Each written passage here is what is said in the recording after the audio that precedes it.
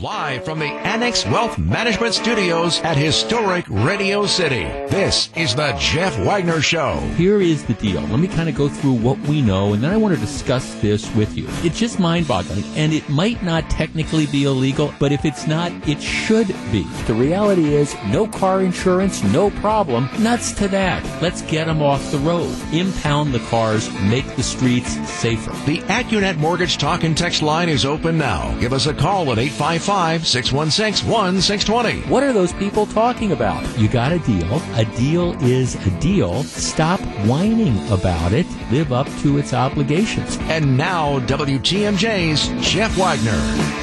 Good afternoon, Wisconsin. Welcome to the show.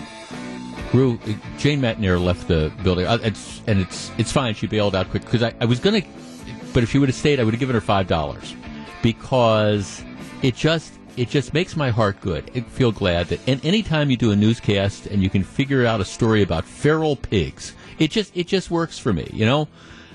Just 480-pound feral pigs. Running rampant in Texas. Right, which does raise the question about, can you eat them when you kill them? I would imagine. I mean, you can do that and stuff. But I'm thinking any newscast that features a story on feral pigs is working for me. It's worth $5 just to hear it. All right. We have a lot of ground to cover on today's program. We're going to talk about the local elections, but not until the 1 o'clock hour, because there's some national stuff that I want to talk about. And as I said during our transition with Steve Scafidi, I am mindful of the fact that by the time the 1 o'clock hour rolls around, over the course of the next 60 minutes, I will have perhaps hacked off all of you. And I just doesn't matter whether you're on the right or the left, you will probably be mad at me for a number of the different positions I'm going to have. But you know what? Truth is an absolute defense. And on this program, we live in the real world, and we call them as we see them. Let us get started. I think what Donald Trump did yesterday with the commutations and the pardons was an absolute travesty. I understand that this is a man who is probably incapable of feeling shame, but he should be ashamed of himself for what he did. There is no excuse for it. Now, does that mean, as we'll talk about later in the hour, that you can't vote for him? No. But it was very, very troubling. And I don't care if you're a Republican or a Democrat, a conservative, a liberal, a moderate. I don't care where you are. You should be alarmed at what Donald Trump did yesterday by deciding to hand out get out of jail card trees to people who, should in fact be in prison, and then to issue pardons to people whose really only claim to be pardoned was the fact that, maybe they were pals of the president back before he was president. Right. I have said before, I understand that the Constitution gives the president great power when it comes to pardoning people, which is to say, pardons are issued as a general rule when somebody has been convicted of something but has served their sentence. Scott Walker did not issue any pardons during the 8 years that he was the governor. He just didn't think that was the role that a governor should have, even though he had the power to do it. Tony Evers in Wisconsin has used his power to issue certain pardons. But in all those cases, it's been people who were convicted a long time ago of small-time crime, essentially, and who've lived exemplary lives. And hey, you want to be able to own a gun to go hunting, things like that. So I have not been critical at all of Evers' use of the pardon power, just like I wasn't critical of Walker saying I'm not going to pardon people. All right. The governor and the president also have the power to commute a sentence.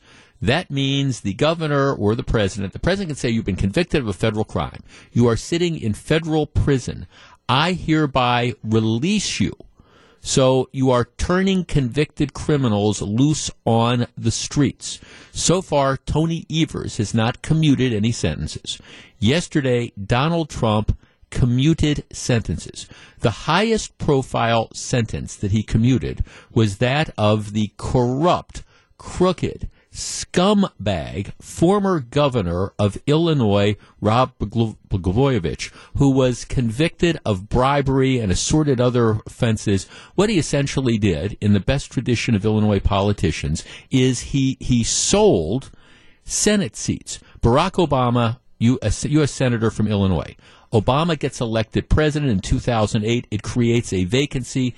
Blagojevich gets the right to fill that appointment. Well, he took bribes. You know, he was kind of like, okay, whoever gives me the most money is going to get this. And then he lied about it. So he gets convicted, goes to prison, I think in 2012, after making an appearance on the Celebrity Apprentice that Donald Trump was the host for, goes to prison, supposed to be there till 2024, and for reasons that pass understanding, Donald Trump lets him out of prison yesterday. And by the way, Blagojevich is not repentant at all. Not at all. He's kind of like, well, this is politics. I got convicted of politics. No, you slime bag. You got convicted for taking bribes.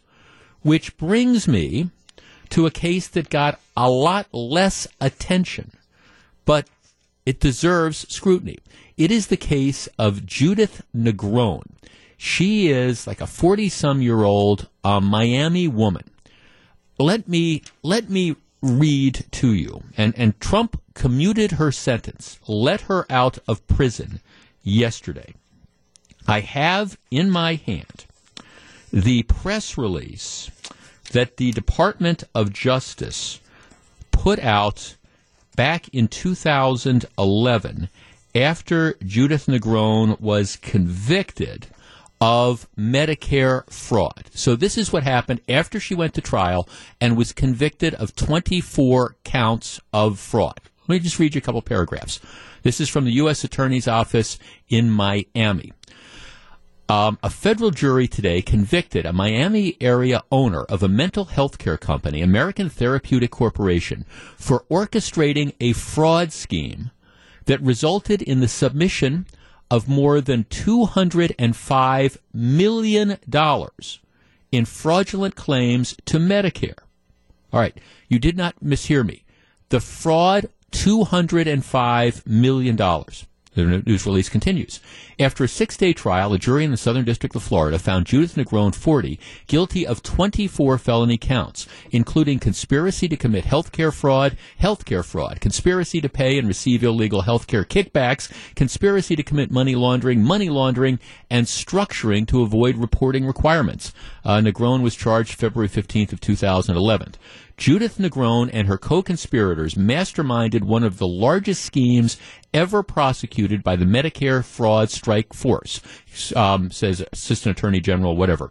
They brazenly submitted more than $200 million in fraudulent claims to the Medicare program. Ms. Negron may have thought she could scam the American taxpayer with impunity. Today, a Miami jury showed her otherwise, and now she has found out what the price of Medicare fraud is, and it is extremely high. Through bribery, kickbacks, the creation of false patient files and other documents, Negron and her co-conspirators submitted hundreds of millions of dollars in fraudulent claims to Medicare for community mental health treatments for ineligible patients.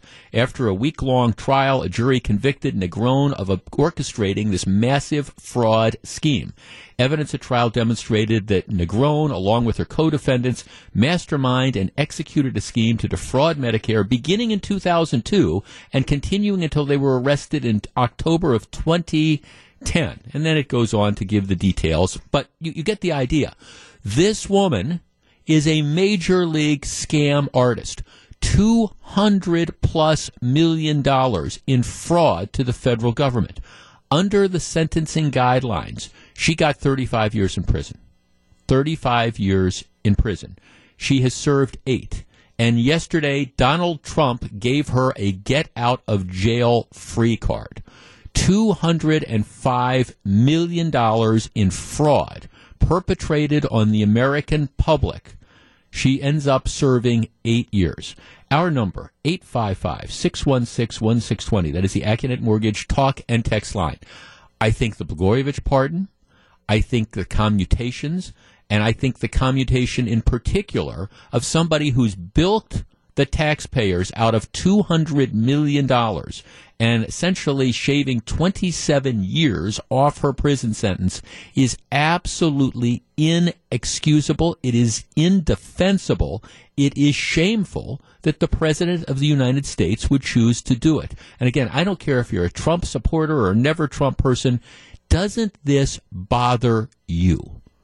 855-616-1620. That's the Accident Mortgage talk and text line. Because as you can tell, it sure as heck bothers me. We discuss in just a moment. If you're on the line, please hold on. Jeff Wagner on WTMJ. 855-616-1620. That's the Accident Mortgage talk and text line. I think pardon power, which is, hey, you're not a felon anymore, get on with your life, and commutation power, hey, I'm going to commute your prison sentence.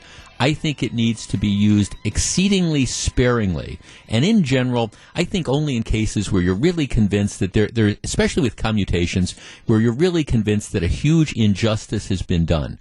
The woman that Trump commuted her sentence yesterday, 35-year prison sentence, who stole $200+ million from the taxpayers in one of the largest Medicare frauds ever perpetrated, to commute her sentence, I think was appalling, and it should anger everybody. Let's start with Jesse in Milwaukee. Jesse, you're first. Good afternoon.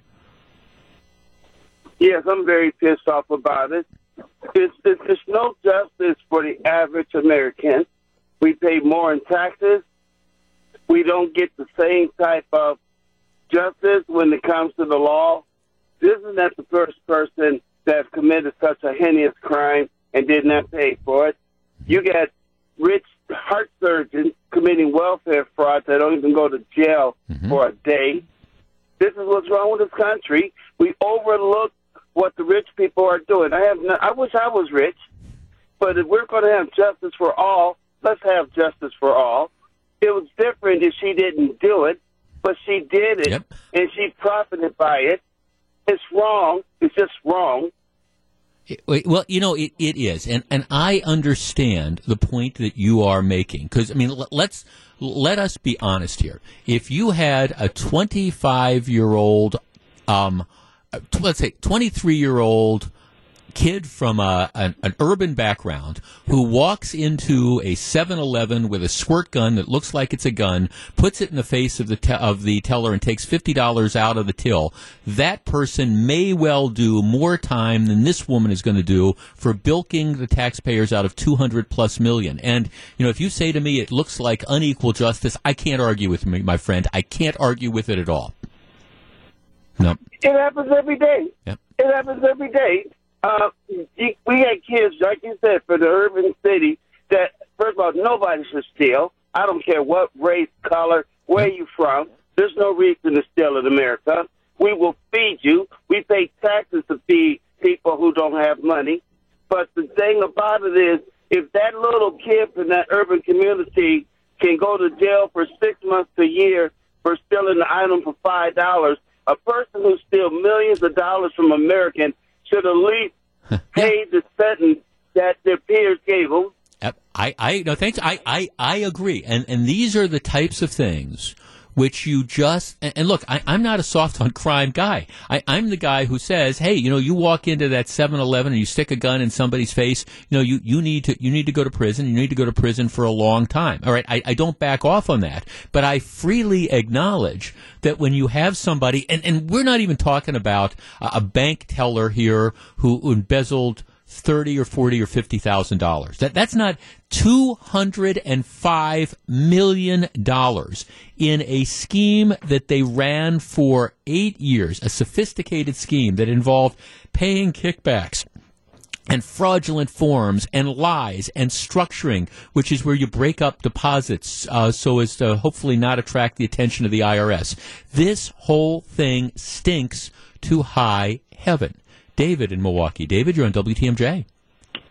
Yes, good afternoon. Hi, David. So I agree with you 100%. I guess my question is, since they had real assets, they had a real company, was there restitution, or did the government take those assets away that were liquid and get some money back? I would hope that, how many years did she serve? She served 8 of a 35-year sentence. And that's a fair question. What was the restitution? Yeah.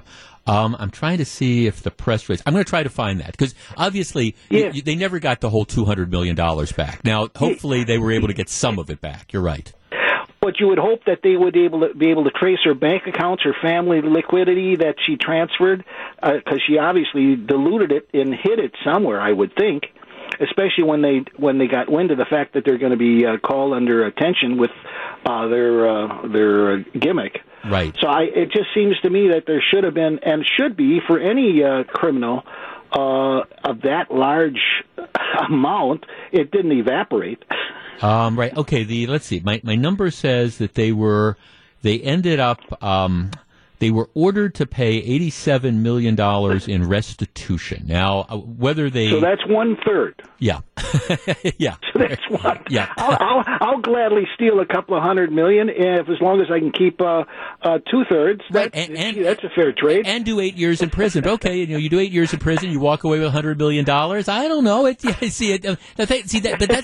the calculus that goes on with this. And I will tell you, it is one of the things that ever since I started as a federal prosecutor, way back in the day, it was one of the things that always drove me crazy. With the fact that if you were able to steal with a pen and a paper and a calculator, we treated you differently than if you were able to just steal with your hands. And it's almost impossible to explain. And it's equally impossible for me to understand how you can commute the sentence of a 40-year-old woman who's doing 35 years in prison, commute the sentence, send her home free, given the scope of a fraud like this. And again, this isn't a Republican or a Democrat issue.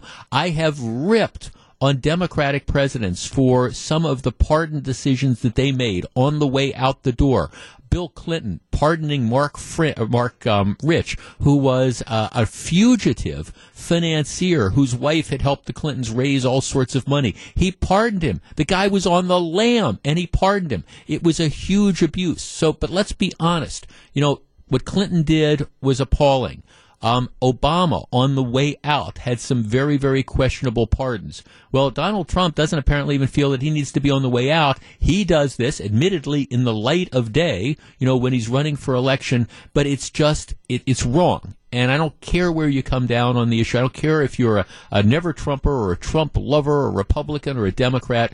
When you have chief executives who do things like this, they need to be called out for it. It was not a good day yesterday for the Trump administration if you care about the system of justice that we have in this country. Just saying. Back with more in just a minute. You're listening to Jeff Wagner on WTMJ.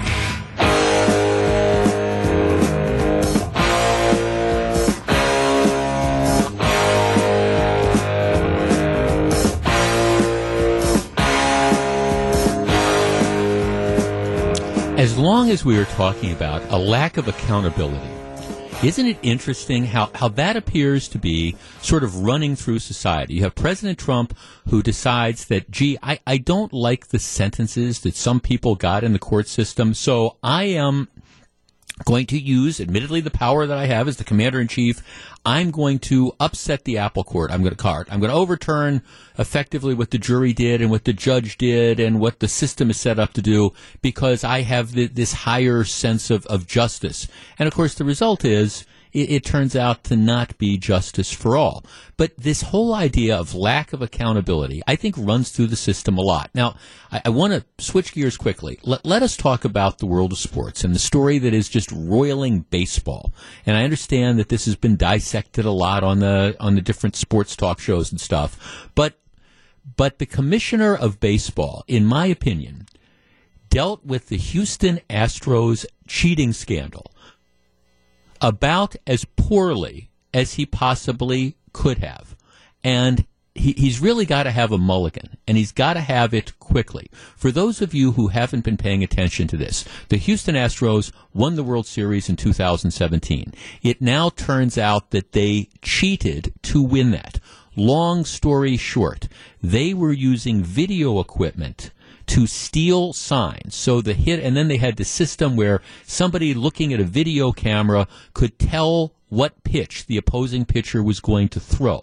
They would signal that pitch. They would tell them what it was going to be. It would be relayed to somebody in the dugout, and then somebody in the dugout would take a baseball bat and bang on like a water cooler to tell the Houston Astro player what pitch was coming. Is it going to be a curveball? Is it going to be a fastball, etc.? I'm not good enough to play Major League Baseball. And it doesn't matter. It doesn't matter if I knew a pitch was coming or not. It wouldn't make any difference. But for Major League Baseball players, if you know that you're going to be thrown a fastball as opposed to a curveball or something else, yeah, your ability to hit is greatly enhanced. And that's what the Astros did. The Astros were cheaters. Unquestionably, they were cheaters.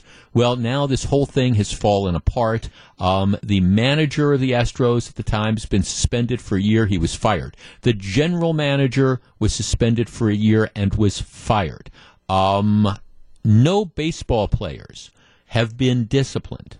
And the Houston Astros, the team, has not been disciplined either. And the commissioner of Major League Baseball, the commissioner is taking a lot of heat, as to an extent is the union president, because you have a lot of these union members who are out there saying, wait a second, we got screwed over. We were playing against the Astros in 2017, and some of our fellow union members were cheating to high heaven, and they're now not going to be disciplined? Give me a break. Our number, 855-616-1620. That is the Acunet Mortgage talk and text line. Here's what I think should happen. All right? First of all, I think any player that played for the 2017 Houston Astros, I think they should be banned from appearing in the All-Star game for, I would say, probably 3 years, right? Period. And that might cost them some money because some of these players might have provisions that give them bonuses if they make the All-Star game, to which I would say, tough toenails. You cheated, there has to be a penalty. I would say, secondly, you've got to punish the team for what they did. Now, some people would say the team should not be allowed to participate in the postseason. I don't go that far.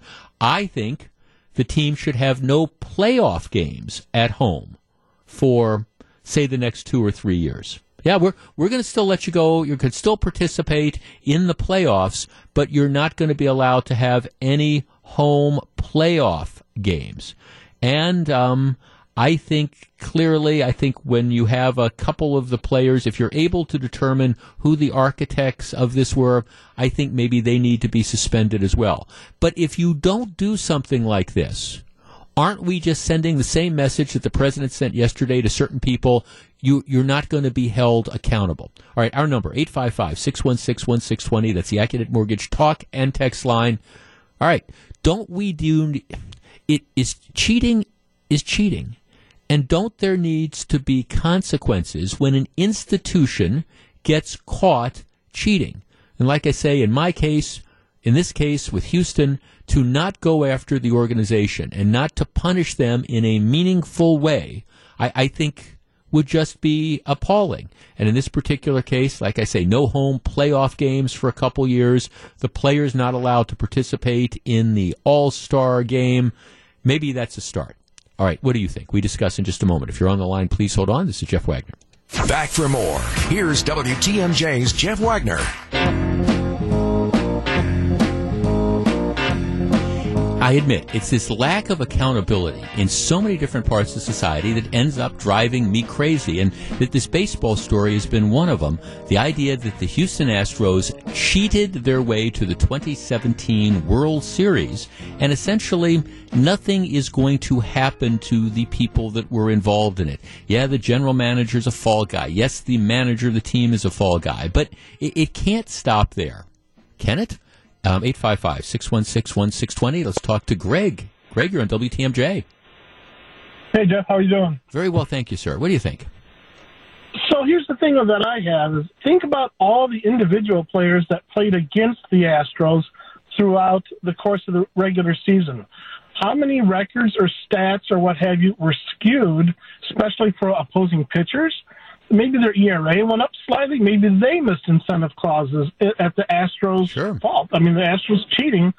We don't know. I mean, maybe if the guy had a clause in, hey, hit an ERA of 4, and they constantly played the Astros that year because they're in the same division. Yeah. And their ERA was inflated slightly because, whatever, the cheating, and they missed out on a couple 100,000 or what have you.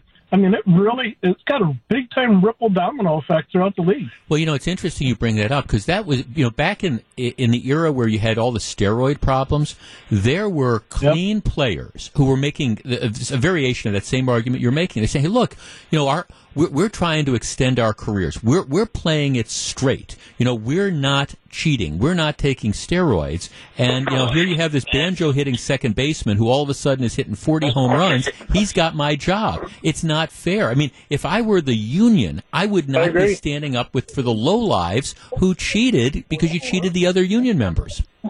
Not fair. Yeah. I mean, no, thanks for calling. I couldn't agree with you more. No, thanks. I mean, see that, and that's it. It's going to be interesting to see where the union is, because like I say, the commissioner's getting all sorts of static for his position, and he's saying, well, you have to understand, I didn't want to run afoul of the union, and the union said I could only interview some of these players, if I gave them immunity and stuff like that, and the union is actually saying, well, no, that's not exactly true. I don't know exactly what went on here, but this is one of the problems with unions. This is not an indictment of unions, but unions stick up for all the members. Well, what about a situation like this where you have the interests of some union members in direct conflict with the interest of other union members? For example, all the members of the union who belong to the Astros or that were on the Astros team in 2017, well, they want the union to defend them. They want the union to look out for their interests. They don't want evil management to come down and take too much stuff away. Meanwhile, to the point that our caller Greg was making, what about all the players who played against the Astros in 2017? All those players who, imagine what it would have done for their career if they had been able to go to the playoffs or go to the World Series. Or again, on a more personal note, hey, I would have been able to sign an even bigger contract if I'm a pitcher. If I had an ERA of below 3.5, but I got just lit up every time I pitched against the Houston Astros. So my ERA was 4 or something. It cost me hundreds of thousands of dollars, or it cost me this or that or whatever. Or maybe it's cost me a chance to again go on and extend my career. All those different variables that are out there, and if I'm there, I'm saying, okay, union, I don't want you defending these slime bags who were cheating. I want you to stand up and defend the game. Let's talk to Kevin on the South Side. Kevin, you're on WTMJ. Hey, Jeff, thanks for having me on. Yes, sir. It's a broad issue that with this scandal. I think that all the players on the team that were on the team need to be suspended for at least a year. Mm-hmm.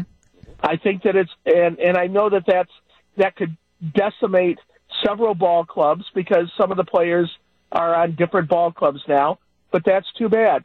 They're the ones who were involved in the cheating. And you can't say, well, I didn't know. I was just following orders. Yeah. We've heard that before in many different aspects of life. I was just following orders. My only issue with that is my understanding is that the commissioner promised the players immunity up front to get them to talk. So he's already promised them, if you tell us what happened, nothing bad is going to happen. Now, why in the world you would do that is kind of beyond me. So I'm not sure how hard they can come down on the players. I'm not sure they can suspend them. I'm frankly not even sure that they can bar them from the All-Star game, but I'd at least try it and then see what happens in the court of public opinion. Right. Yeah. I gotcha. No, again, I understand. I mean, because, right, it's this institutional type of thing that's out there. I don't know exactly, I don't think anybody knows exactly what the extent of the deal was that the union insisted or that the commissioner came up with. But again, if you go to a player now and say, all right, here's the deal, I want you to tell me what happened, and I promise that, you're not going to be held accountable. Now, why in the world you would do that if you were the commissioner is beyond me. But if that is in fact what happened, well, now you can't go back and say, okay, I've changed my mind. I'm going to suspend you. There might be other things, though, that you can do. And again, I would come down on the organization like a ton of bricks. And I know they've done some things. They fined the organization a few $1 million. Big deal. They've banned them from doing some international signings. Big deal. To me, it's hit them where it counts, and that would be, like, first of all, like no home playoff games for the next 3 years and things like that. But it's so frustrating because you have all these different walks of life where there's not accountability, because my sense is that the players are going to walk away. They cheated. They were able to get World Series rings, which are now tainted. But, you can't take away from the fact that they were the World Series champions, even though it's going to have an asterisk around it. But they did it by this systematic cheating. They were able to scam the system, and they're going to be able to walk away. And, again, that just bothers me, just like it bothers me that the crooked governor from Illinois is out a few years early, and just like it bothers me that this woman who managed to bilk the taxpayers out of $205 million walks out of prison 27 years before she's supposed to. This is Jeff Wagner.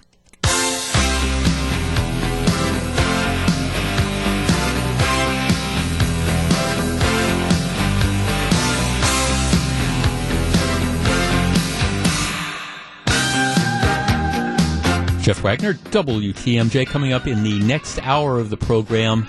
All right, if I'm unhappy with Donald Trump, does it seriously mean that my only alternative is going to be Bernie Sanders? Is that what the Democratic Party of this country is going to put forth? Because I got to tell you, if that's the choice, even if you're considering maybe bailing on Donald Trump, Bernie Sanders to me is a non-starter. We will talk about that. We will also talk about a number of the perhaps surprises that came out of yesterday's election, and at least one situation where I think the pundits are getting it absolutely, totally wrong. I will explain. That's all coming up in about 10 minutes or so. Hey, let me just give you a little bit of note. When I went to vote, when I went to vote yesterday, I used my photo ID and pulled up my driver's license, and the lady behind the counter said, "Oh, well, you don't have the real ID, so you're not going to be able to use this to fly on a plane come this fall." And I said, "Well, I'm not worried about that because I have a passport, and I'm part of the global entry program, so I've got the card. So I'm covered, even though when my driver's license comes up in May, I do intend to go in with my birth certificate and my Social Security card or whatever else I need, and I intend to get the real ID thing." For those of you who don't know about this, you need to, because starting this fall, what you have to do to fly on a plane, your driver's license is not necessarily going to be a valid form of identification. You need what is called this real ID. And the real ID, it's issued by the DMV. It's a driver's license, but it's a driver's license with enhanced identification. When you go in to get it, you've got to bring additional documents and things like that.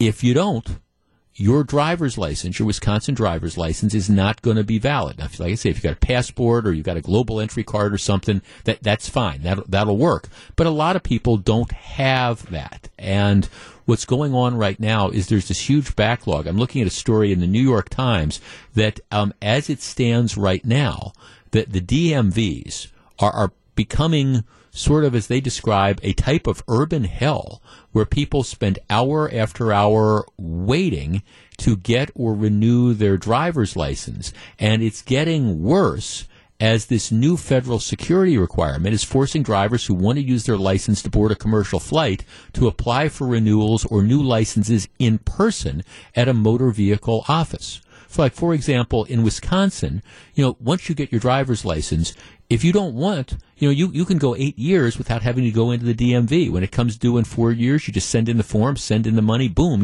you're all set. Well, if you want to get the real ID that allows fly, you can't do that anymore. You're going to have to actually go in person, and that's leading to longer and longer lines. I bring this up only because I come this way but once. If you don't have a passport, or you don't have a global entry card, just be aware of the fact that if you want to get on an airplane, your Wisconsin driver's license isn't going to be good unless it's one of these real ID things, which means you've got to get yourself down to the DMV, and you've got to do it in a timely kind of fashion. So think about that ahead of time. And if it's one of those deals where, hey, I'm going to wait till I don't have a passport, I don't have a global entry card, I'm planning a trip to Las Vegas, and my driver's license expires in just a little bit, okay, just be prepared. If you wait to the last minute, you might be out of luck. Just saying. All right, when we come back, Bernie Sanders, seriously? And what happened in Wisconsin yesterday? Stick around. Live from the Annex Wealth Management Studios at historic Radio City, this is the Jeff Wagner Show. And now, WTMJ's Jeff Wagner. Good afternoon, Wisconsin. Welcome back to the show. We're going to talk about yesterday's elections in just a little bit. But first, let me be as clear as I can about this. Let us say, and I sent out a tweet just a little while ago. If you follow me on Twitter, it's at Jeff Wagner 620. Let us say, just for the sake of argument, that I have doubts about whether President Trump should be reelected. Maybe the pardoning stuff and the commutations yesterday was the final brick in the wall. You know, maybe it was concerns about the impeachment. Maybe it's just the general attitude. Maybe it's the trade wars, whatever. Let's say, for the sake of argument, I have doubts about whether President Trump should be reelected. Is Bernie Sanders really going to be the other major party option? Because I say that because if that's the case, bailing on Trump is a complete and total non-starter. At least it is for me. I don't want to hear about Trump's excesses. I don't want to hear about the quote-unquote unpresidential way he carries himself. Let's just be honest and lay our cards out on the table.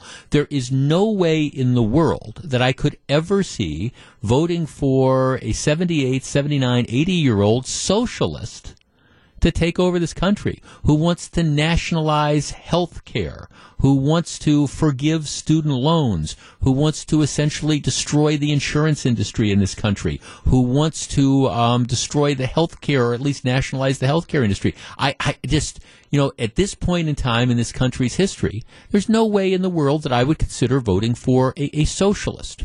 But yet it appears that may very well be the choice. Yesterday, I talked briefly about this national poll that came out. It was by PBS and NPR and by Marist College. And again, it's a national poll. That's not how we select both our presidential candidates or the president, all right? But the national poll yesterday showed Bernie Sanders in first place, 31% of the vote, and Mike Bloomberg, who hasn't been on a ballot yet, he had 19%, and everybody else was after that. But Bernie Sanders was leading with 31% of the vote.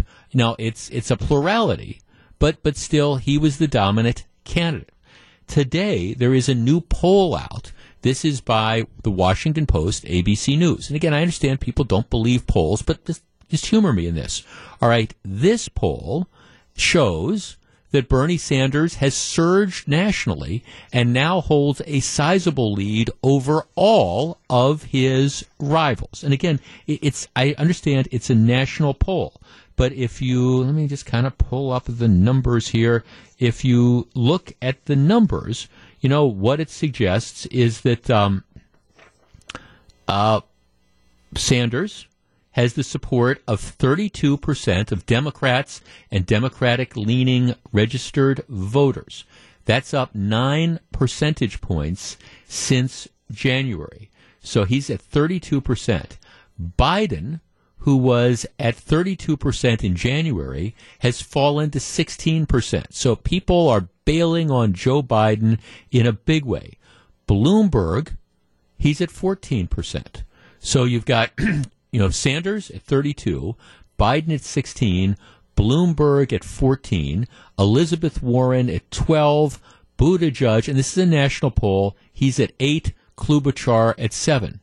But Bernie Sanders, at least at this point in time, doesn't have a majority, but with 32% of the vote, and this is consistent with what he had yesterday in another poll, 31%, he is the dominant force in the Democratic Party. And as you move on and on, his, potential nomination perhaps becomes, even more likely. I want to open up the phone lines on this. Our number, 855-616-1620. That's the Accident Mortgage Talk and Text line. All right, is there any way that you could conceive of voting for Bernie Sanders? Because I have to tell you, I can't. I can't. And I understand that Donald Trump is an incredibly flawed candidate. And I understand that there have been all sorts of controversies that are there. But I got to tell you, there is no way in the world that I could ever imagine myself supporting Bernie Sanders over Donald Trump. And I can't necessarily say that I'd say that about all the Democrats who are running, but I'm not ready. I can't imagine a situation where I'm going to vote for a socialist. And I think the Democrats may well be on the verge of nominating Bernie Sanders. And I understand a lot of ground to cover before this, and I understand that the Sanders supporters, the Bernie argument are the Bernie folks, I understand that they are devoted, they're passionate, they actually are kind of bullies when it comes to dealing with other candidates. But I think if the Democrats nominate Bernie Sanders, which they may well do, I think it is a recipe for electoral disaster, because I think there's a lot of other people, including me, who might, believe it or not, actually be open to voting for somebody other than Donald Trump, but there's no way we would pull the lever or fill out the ballot for Bernie Sanders. No way. 855-616-1620. That's the Accident Mortgage Talk and Text line. What say you? We discuss in just a moment. Crew is lining up the calls. If you're on the line, please hold on. Jeff Wagner on WTMJ.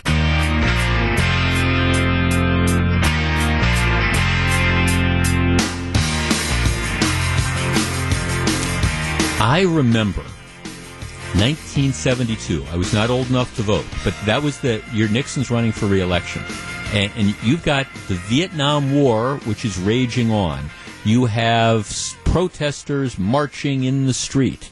And the Democrats nominated one of the most liberal presidential candidates ever, George McGovern. And even running against Richard Nixon in the economy was a mess back in 72.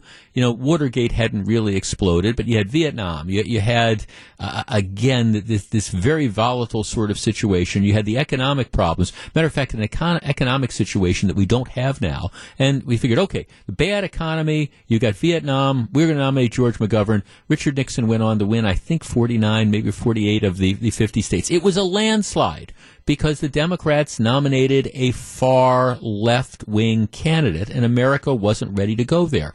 That could play out again, because like I say, even if you have some problems and reservations with President Trump, I just can't see people pulling the lever for Bernie Sanders. I can't imagine a situation where I would pull the lever for Bernie Sanders. Barb in New Berlin. Barb, you're on WTMJ. Hello. Hello there. What do you think? Well, my opinion is I am definitely a Republican. However, I am very sorry to say that I am a never Trumper. There's just too many flaws, blatant flaws there that I just cannot tolerate and I cannot live with. However, I could not vote for Bernie either. And if that's what ends up happening, I honest to God do not know what I'm going to do. Yeah, well, I guess, we kept being told 4 years ago it was a binary choice. You got to go with Trump or Hillary. I think Bernie Sanders would be so much of a worse choice than Hillary was. And I'm with you. I mean, I get the issues with Trump, but who could vote for Bernie Sanders? Seriously. I mean, unless you're, one of those hardcore true believers. I totally agree with you. I couldn't agree more, which is why I had a call. Thanks for the call. I appreciate it. And I tell you, and this conversation that we're having, it's also playing out in Democratic Party circles, because there are a lot of moderate Democrats. And the reason Democrats were able to retake control of the House of Representatives back in 2018, it's not because of the AOCs and the squads of the world. Okay, those were people they're people that got elected from uber liberal districts. There were always going to be a Democratic district. It's because they picked up 20 or 25 of these swing districts where, that are competitive.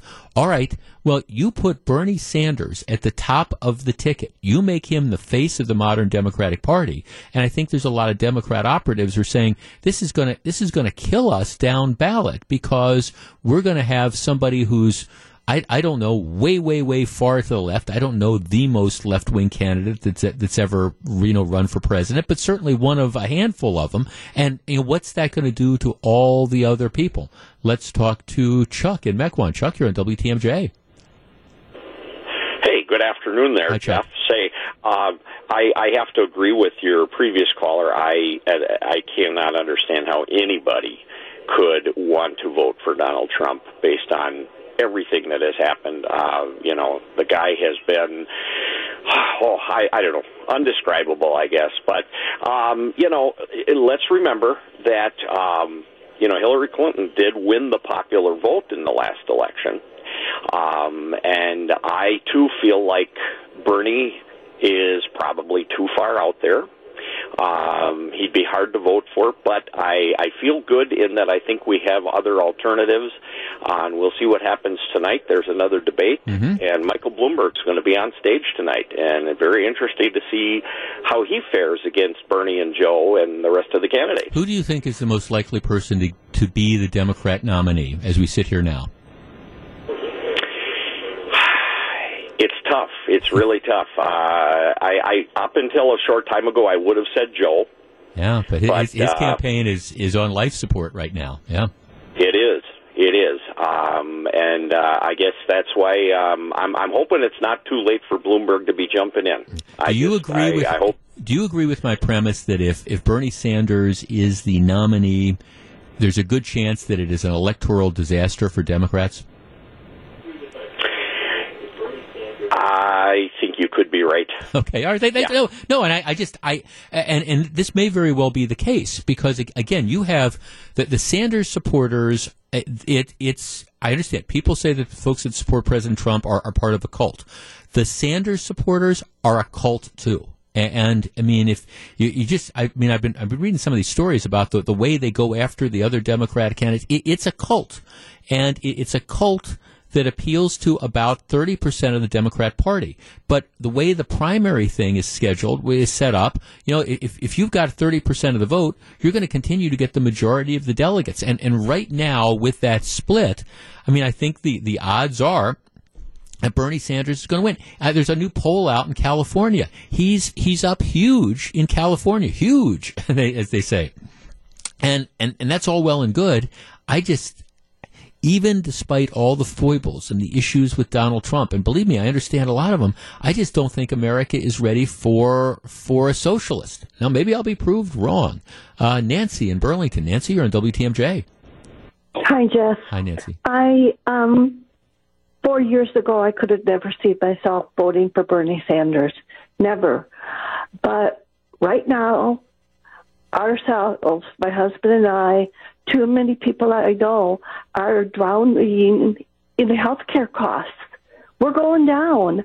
I've taken care of too many patients who can't afford their insulin. I'm an RN.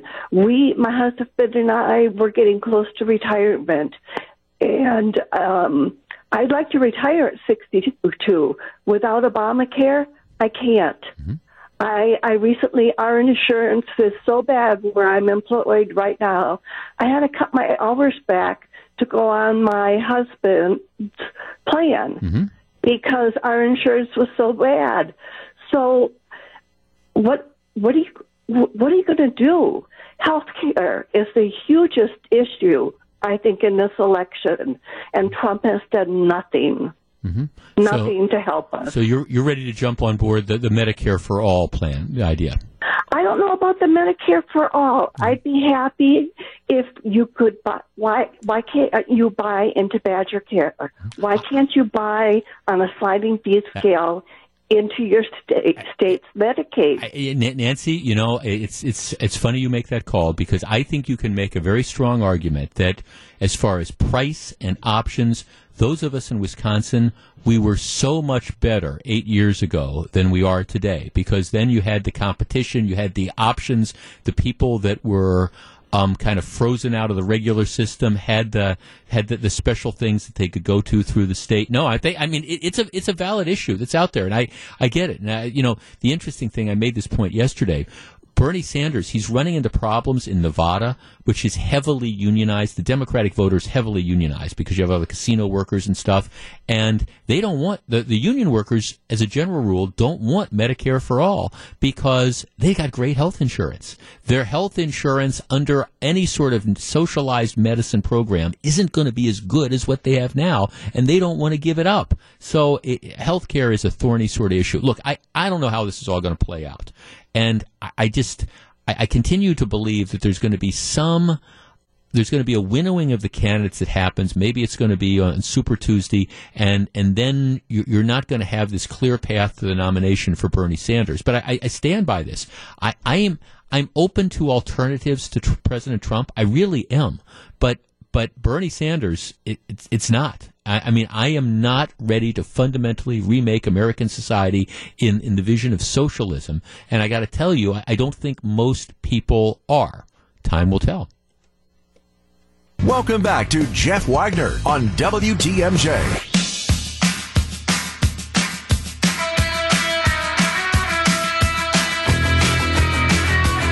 Well, I was wrong. At the start of the program, I said in the first hour I would have alienated everybody. It actually took an hour and a half. It's because now it's like, stop pandering to the left. Which is something I don't know that I've ever been accused of doing. Stop pandering to the left by saying that you don't think Donald Trump is perfect.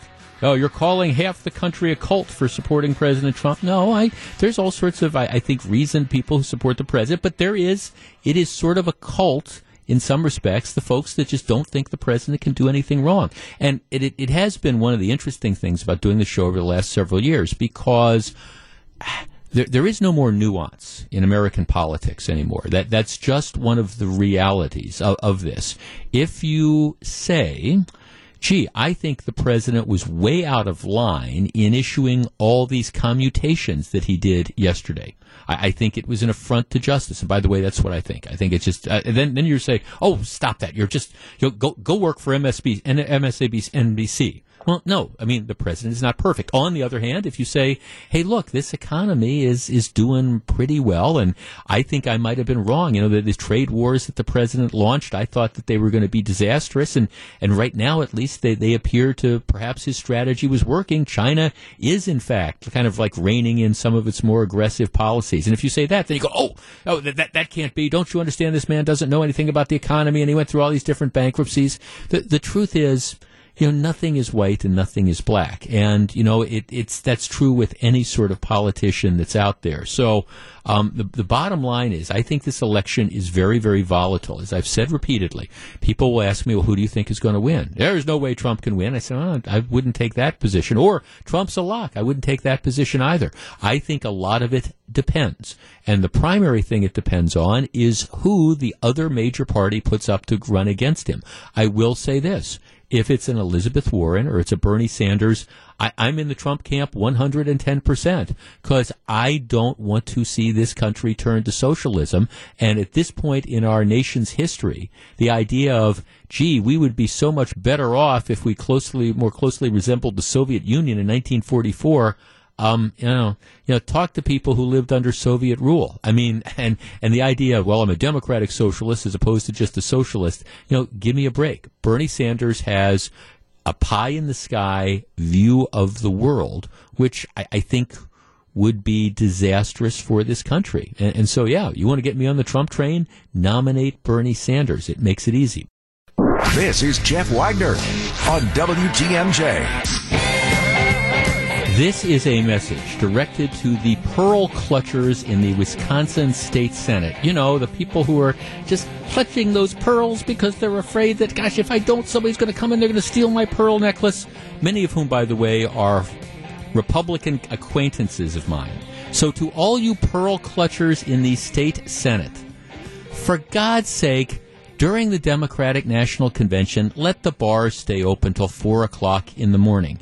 If a bunch of wealthy Democrats from New York want to stay in the hotel bar and spend $15 for a martini, why the hell wouldn't we let them do that? Let me explain the latest development. All right, right now, I think everybody knows the state of Wisconsin regulates how late bars can stay open. It's a general rule on weeknights, you can stay open till 2 in the morning. Weekends, Friday and Saturday, you can stay open till 2:30. And there's an exception, I think, for New Year's Eve. But it's regulated by state law. So in July, we are going to have 50,000 conventioneers who are going to be descending into Wisconsin.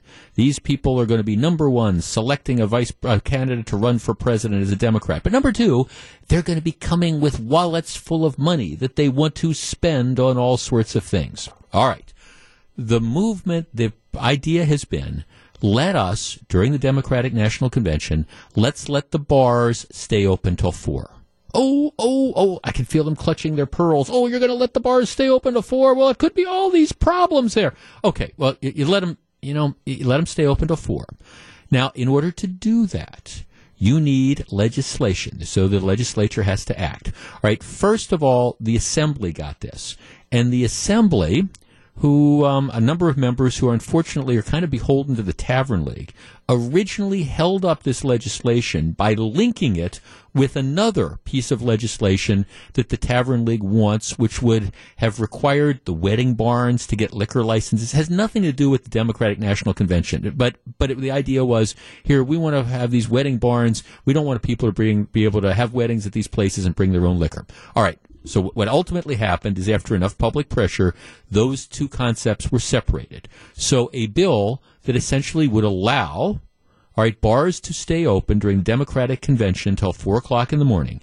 It passed through committee, and it's going to be approved by the Assembly probably next week. All right? The bill would allow, it would apply statewide. So, during the Democratic National Convention, bars could stay open to 4, but municipalities could opt out. So the idea would be, hey, if Wisconsin Dells decides, no, we don't want this, the Democratic National Convention, there's nobody staying here, we don't think it's a good idea, they could opt out. If Milwaukee wanted to opt out, they could opt out. But this gives communities the opportunity to keep the bars open till 4. All right? Now, to me, that solves all the problems. You don't have to do it. Municipalities can opt out. Fine. All right. Well, now the latest story is, so it's got to go to the Senate. Tony Evers, to his credit, has said he would sign this. All right. So now it goes to the state Senate, or it will go to the state Senate. And Senate Majority Leader Scott Fitzgerald, who is going to be the next congressman from, the district that Jim Sensenbrenner represents, this is what he's quoted in the paper saying. To be honest with you, it's kind of lost a little bit of steam. I've had members approach me saying what the fallout could be about the extension, whether it's a high-profile case of drunk driving. There's some concerns about this. Why is this only being done for the convention, and does it make any sense? So the concern is, Fitzgerald said he's concerned about allowing strip clubs, which hold similar licenses, to stay open later because of recent cases of human trafficking tied to such businesses. Human trafficking tied to such businesses. So, okay, if during a 10-day period around the Democratic National Convention, we allow these strip clubs to stay open an extra hour, they're going to somehow engage in human trafficking. Scott, I'm sorry. That's a stupid argument. I don't. Okay, if you got a strip club that's engaged in prostitution or something, all right, like they're suddenly going to start doing it because they're open at 3:30 instead of 2:30. This is the type of stuff which just frustrates me to no end. Look, I'm death on drunk driving. I understand that. But I'm not even convinced that allowing the bars to stay open an extra hour is going to lead to a significant incidence of drunk driving. If anything, I think you might be able to make the argument that instead of, hey, it's closing time, last call, having people pound down drinks and then get behind the wheel of the car, I think, that might lead to more to drunk driving. But let's face it, the vast majority of people who are going to be here for the Democratic National Convention, they're not driving great lengths of times. They're staying in hotels. They're in downtown Milwaukee, and they're walking around to different bars and restaurants. They're not jumping in their cars and driving 30 miles. I mean, this is designed around conventions. And my guess is the overwhelming number of people who are going to be drinking, quote unquote, after hours are going to be doing it in their hotel bars or in bars that are immediately around their hotel.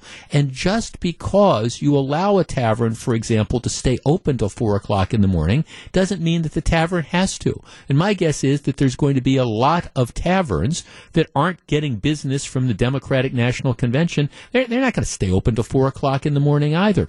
This, to me, is just one of these common sense things that, given the fact that it is an extraordinary, probably once in a lifetime event for this community, it's an opportunity for us to perhaps be a little bit more convention friendly.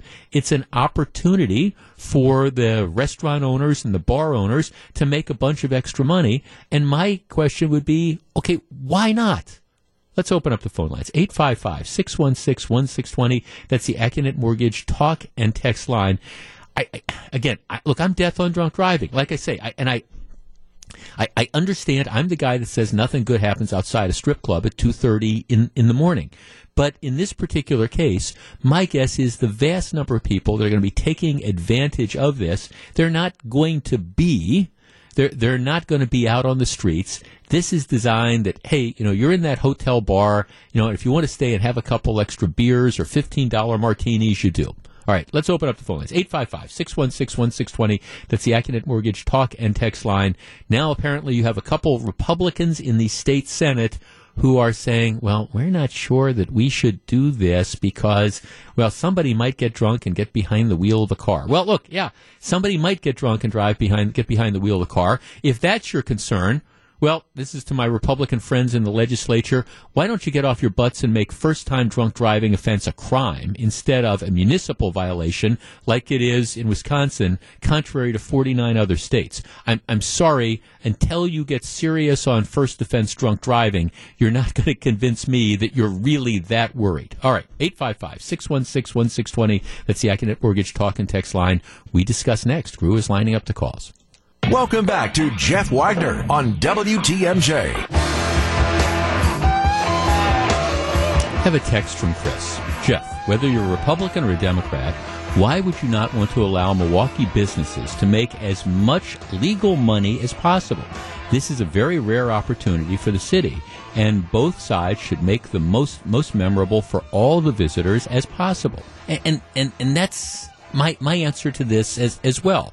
And why the state Senate, including Republicans in the state Senate, would decide to hang this up is frankly just absolutely beyond me. Now, look, here's the reality of this. If this law, as written, would pass, right, it gives municipalities the ability to opt out. So if you have a particular municipality that says, all right, we're concerned about drunk driving, or, we don't think that there's enough spill, or we just think it's bad public policy, or whatever, you can opt out. So it's not that you have to do it. My guess is, like I say, the vast majority of bars that decide to stay open an extra hour and a half, they're only going to do it if they're going to be getting business. And it's not going to be in the remote places that people have to drive great distances to. It's going to be in the area.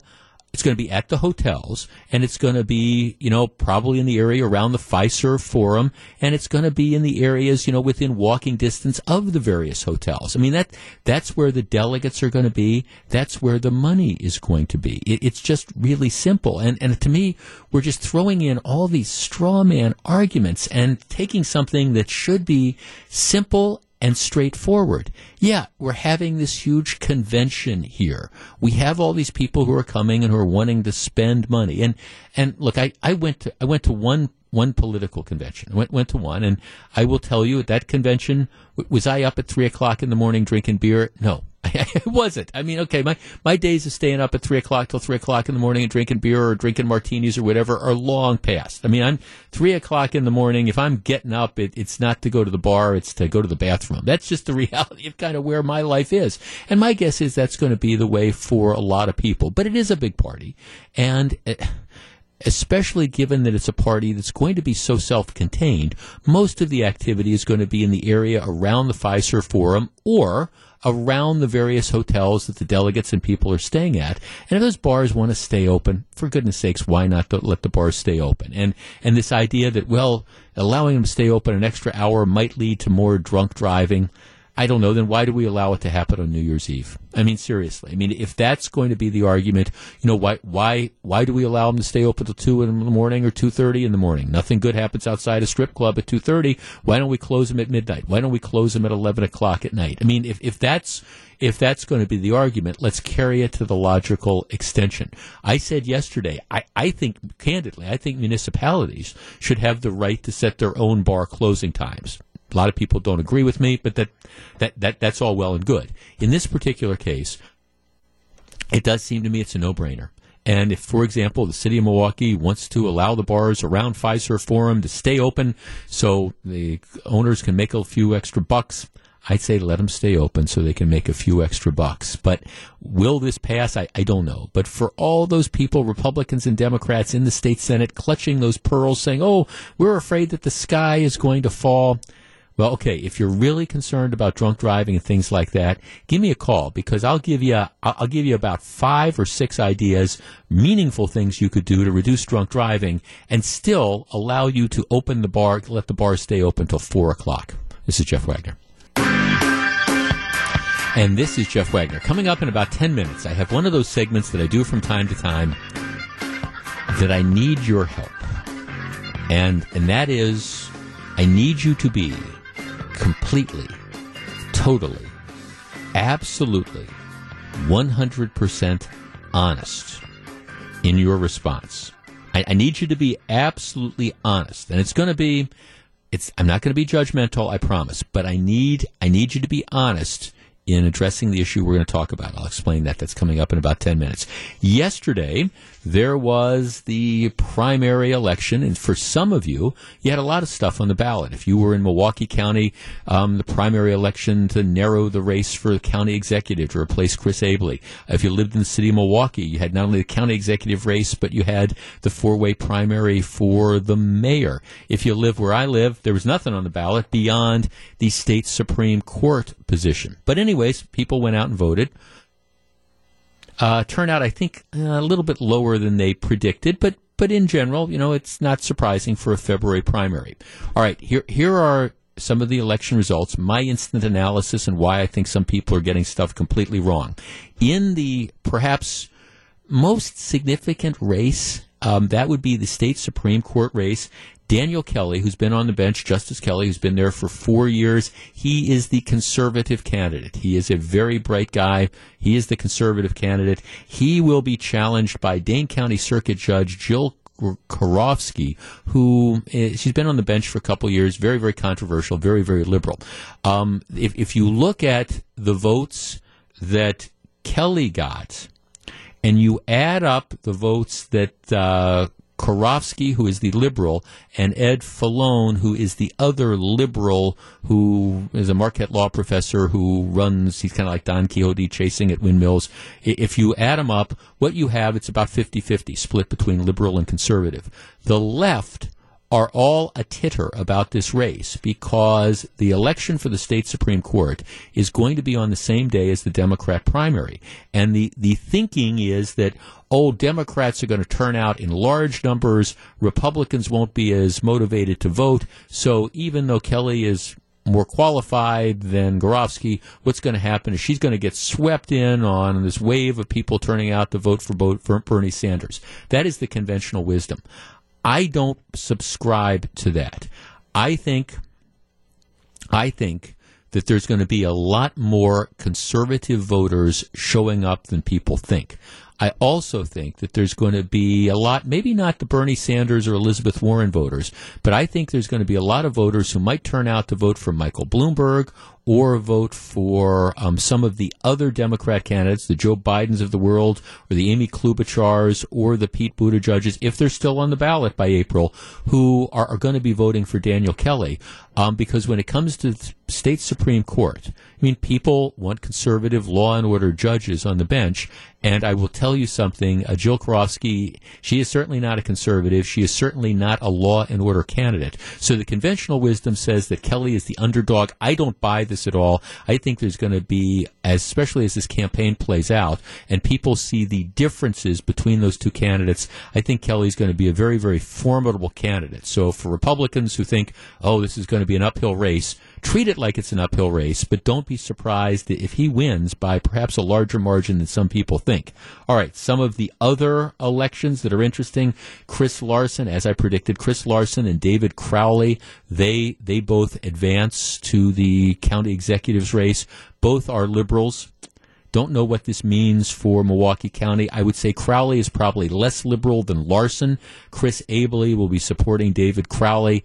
Too soon to see what's going to happen. But I don't know about Crowley. But if Chris Larson gets in, I'm telling you, taxpayers of Milwaukee County, I'm not one of you anymore, but I empathize with you, and I certainly feel your pain. If Chris Larson gets elected county executive, you might as well put up a sign, throughout all the suburbs saying, will the last person to leave Milwaukee County please turn out the lights? The race for mayor, Tom Barrett comes in first comfortably. Interestingly, Lena, don't you know who I am? Taylor, she emerges as the alternative. It's going to be a circus. Look, I don't think she's going to beat Barrett.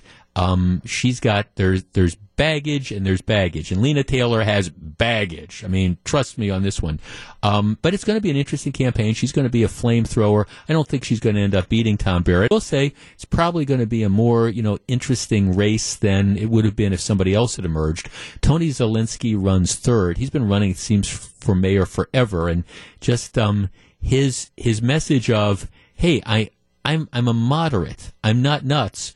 Did not seem to resonate with voters in the city of Milwaukee, which says something maybe about voters in the city of Milwaukee. So, I mean, those are some of the big races that were there. Grant Langley, who's been the city attorney and is a really, really good guy since 1984, he runs second to a candidate supported by Gwen Moore. His name is Tierman Spencer. Really don't know a lot about him, but he had more votes than Langley did. This is going to be an interesting race as well. Grant Langley's a really good guy. Interestingly enough, the guy that ran third, Vince Bobbitt, Vince is a really good guy as well. I know him. He's run, seems like, for everything and hasn't won, and so you wonder how many more times he's going to be doing that. He would have been a great city attorney as well, but he ends up running third.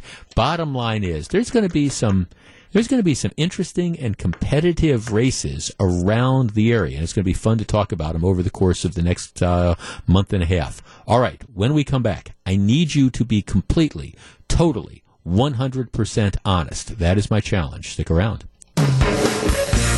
Live from the Annex Wealth Management Studios at historic Radio City, this is the Jeff Wagner Show. And now, WTMJ's Jeff Wagner. All right, Rue, Melissa, I am afraid I am guilty. I just sent out a tweet, and I am afraid that I am guilty of too much institutional memory, perhaps being a dinosaur, and maybe being too obscure. All right, so I want to, you guys give me the test on this. All right, here's the deal. As you probably know, the Republican Party opened up a field office in the city of Milwaukee about 2 weeks ago. The office is at 2242 North King Drive. All right, so, and it got all this attention because, the Republicans are opening up a field office in the heart of Democratic Milwaukee. And I said, I thought it was great that they're doing this. So, I guess I'm perhaps a little bit surprised that it took this long, but the place was vandalized yesterday. I mean, that's the breaking story. Somebody came out and JS Online has it painted the word scum on the door and, painted, other stuff on the window, stay classy. Okay. So that's the deal. That's the story. Nobody hurt, but vandalized. And I guess candidly, I'm maybe a little bit surprised that, some creep hadn't done it before this, but it took about 10 or 11 days. Okay. So I send out a tweet. with a link to the story, and you can see it if you follow me. It's at Jeff Wagner 620. And what I wrote was, and it's a story, again, to the vandalism of the Republican headquarters. I said, well, at least the Democrats didn't slash tires this time. And now it's occurring to me that might be a little bit obscure. Now, Melissa, do you know what I was referring to? I don't. Okay, fair enough. Gru, do you know what I was referring to? No. All right. I'm guilty of that's it. It's what happens when you do this for a long time, and I wanted to bring that up because I now have to explain myself, but that's okay. All right. In 2004, this was when President Bush was running for re-election. Very contested, John Kerry was his opponent and stuff like that. The Republican Party in Milwaukee had a campaign office, and what they had done is they had rented like 100 vans that were going to be used to drive voters to the polls. It was all part of this like get out the vote effort. And what happened was you had the vans were parked outside the GOP campaign office. And what happened is you had 4 Democratic operatives who came out and who slashed the tires of, and this is a big national story in 2004, but I understand that's 15 years ago. But they came out and they slashed the tires of these campaign vans, making it much more difficult for the Republicans to be able to get their poll watchers and get their voters to the polls. And so this was a story that got national attention. Now, the other interesting aspect of it, of the 4, one of the 4 that was involved and was convicted of this was Gwen Moore's kid, Gwen Moore's son, who happens to be a county executive, a county supervisor now in the small world category. Now he's calling himself Supreme Moore Omokundi. But, he was one of the 4 operatives. At the time, he was Sawande Omokunde, son of U.S. Representative Gwen Moore. Another one of them sentenced was the son of the former acting mayor of Milwaukee. But these were Democratic operatives who went out and slashed tires.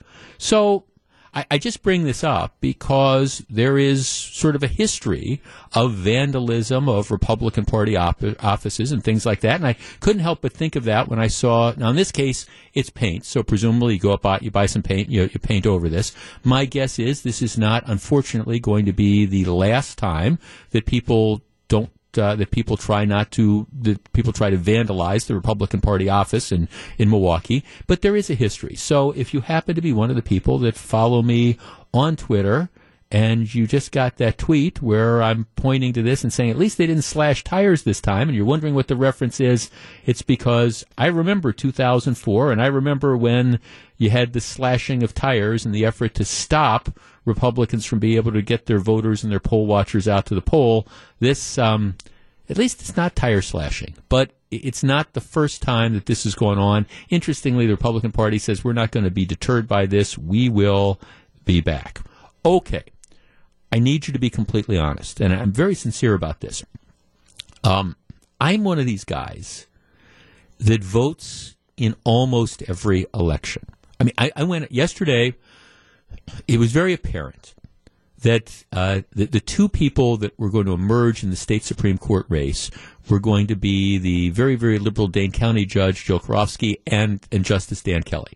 Where I live, that was the only race that was on the ballot. And the truth of the matter is, those were going to be the 2 candidates that emerged, whether I went out and voted or not. There was no other race on the ballot, but I took 10 or 15 minutes and I drove up and I voted. Right? I vote in almost every election. Now, I'm sure if you wanted to go back and look over the course of the last 30 years, maybe you would find some like nonpartisan primary, probably like a day like yesterday, where maybe I hadn't voted. But all the major elections, I vote. I just, and most of the times I do it, I show up in person. Not always, but most of the times I show up in person because I think it's cool. I admit, I love everything about the voting experience. You know, you walk in and sometimes you have to wait in line, and that's okay. And I love getting the ballot and filling it out and sticking it in that machine. There's something just so incredibly American about that. I enjoy the whole process of doing that. So I make a point of voting. And I think, like I said, I'm willing to bet that if you went back and you looked at my voting record over the last couple decades, you would find that I probably missed one or two along the way, but they, again, would be some of the obscure elections, and there was probably like nothing really contested that was on the ballot. I love voting. I know, though, that there are people out there. Well, I mean, the turnout yesterday was less than 20% statewide. So that means of eligible voters, only 1 out of every 5 voted. But even in presidential races, where you've got all these different races that are on the ballot, voter turnout, maybe about 50%, maybe slightly more, maybe slightly less. But there are a lot of us who don't vote. Maybe there's something that motivates you in a particular race to go out, but a large number of people just don't vote. That's just the reality, and I don't have a problem with that either. I think people should vote. I encourage people to vote, but at the same time, if you make the decision that you're just not interested, you don't care, don't want to go out and vote, whatever, you have the right to do that. It is still a free country, but I admit I don't understand it. All right, here's the deal. 855-616-1620. That is the Acunet Mortgage talk and text line. I want you to be honest. And not whether you voted yesterday or not, because like I say, yesterday there wasn't a lot on the ballot and things like that. But if you are somebody who rarely, if ever, votes, be honest and tell me why that is. Because I understand. If you're listening to a program like mine, chances are you're probably more likely to be a voter. We do the surveys, and people who listen to shows like this, many cases, whether you agree with me about my political opinions or not, you're going to run through brick walls to go out and vote.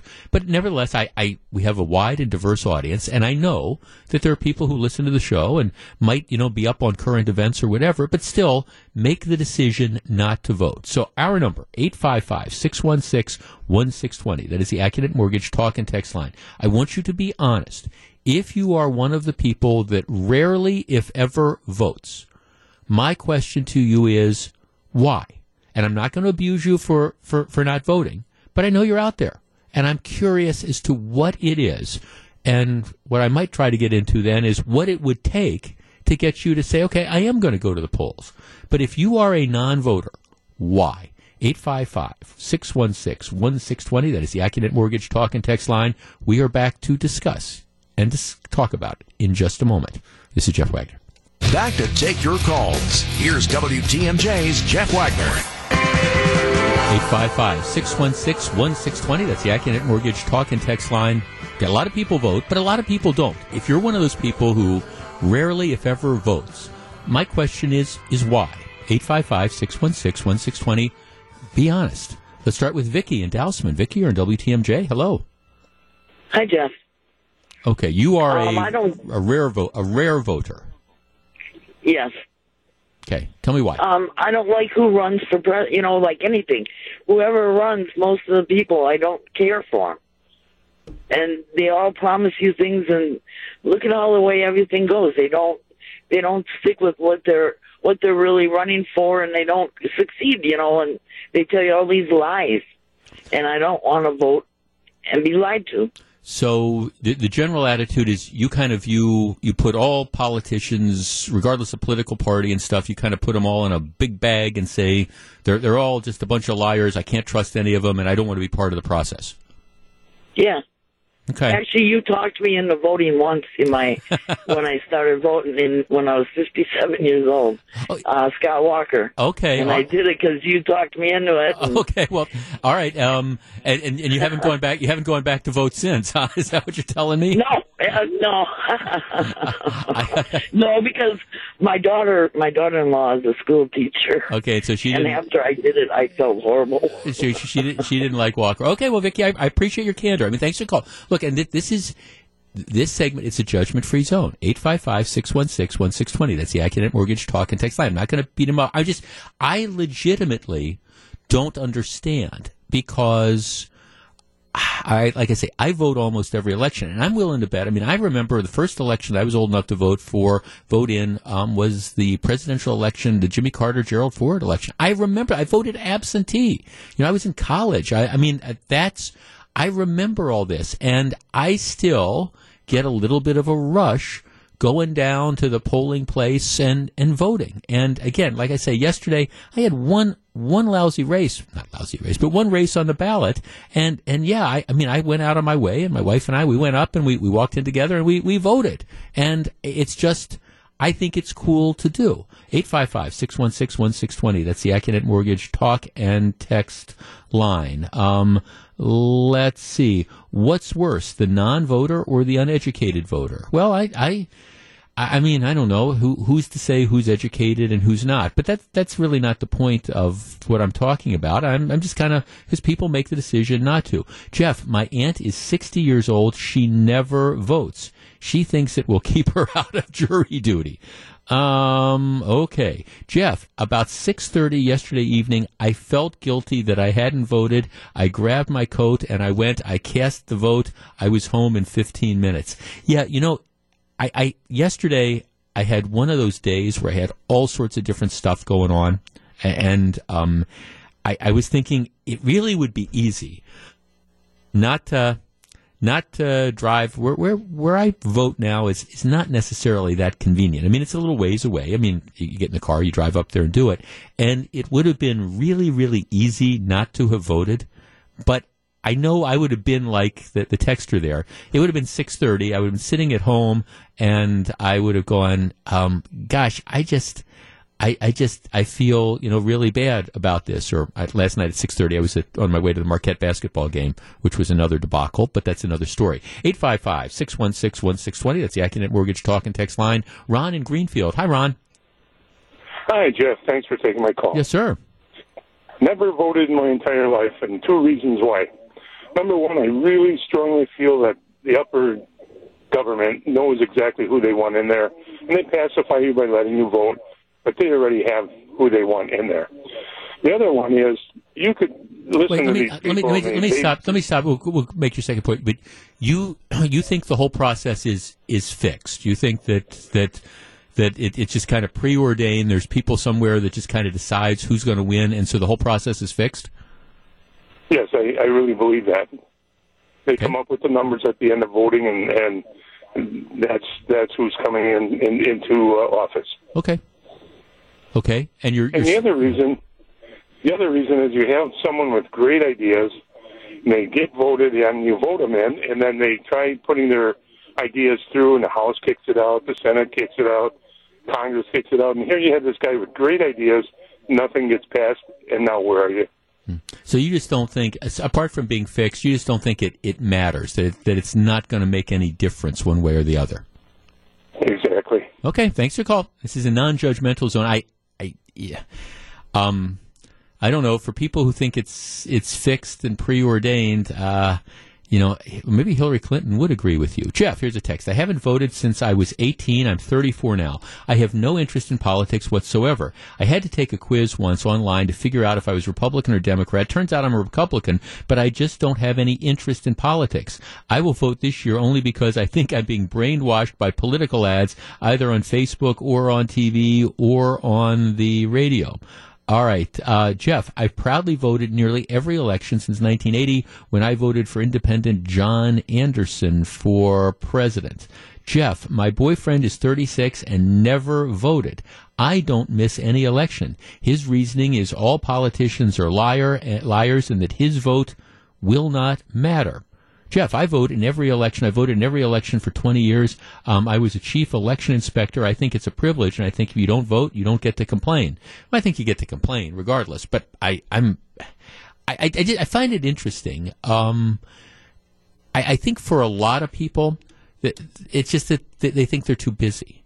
And I guess I don't understand that, because I do think elections matter, and I think individual votes matter. And if you look particularly at some of the elections that we've had over the last 20 years here in Wisconsin, you've seen elections decided by a very, very small number of votes one way or the other. And you might say, well, it's 4,000 votes, but 4,000 votes out of 1,000,003 or whatever, that really does matter. And I think, I'm one of my missions, and I'm not going to stand up and preach about this over the course of the next 8 or 9 months. But one of my missions is going to be Vicky, who called in, said the only time she voted was because I talked her into it. Okay, I'm going to try to talk Vicky and other Vickies like that into going out and voting again. And it's not so much necessarily the candidates that I support, but it's participating in the process, because I do think this is a uniquely American endeavor. And I think maybe, just maybe, some people who haven't voted for, who haven't participated in the process, maybe once you go, you'll get that same feeling that I get every time I go about how cool this is, that once every 2 years or 4 years or 6 years or whatever, or 10 years in the case of Supreme Court justices, we get together collectively and we decide who it is that we want to represent ourselves. And for the ultimate cynics out there who think that there's some group that decides who these people are, I'm going to try to convince you that that's not the case either, that individual votes do matter. That's my mission. This is Jeff Wagner.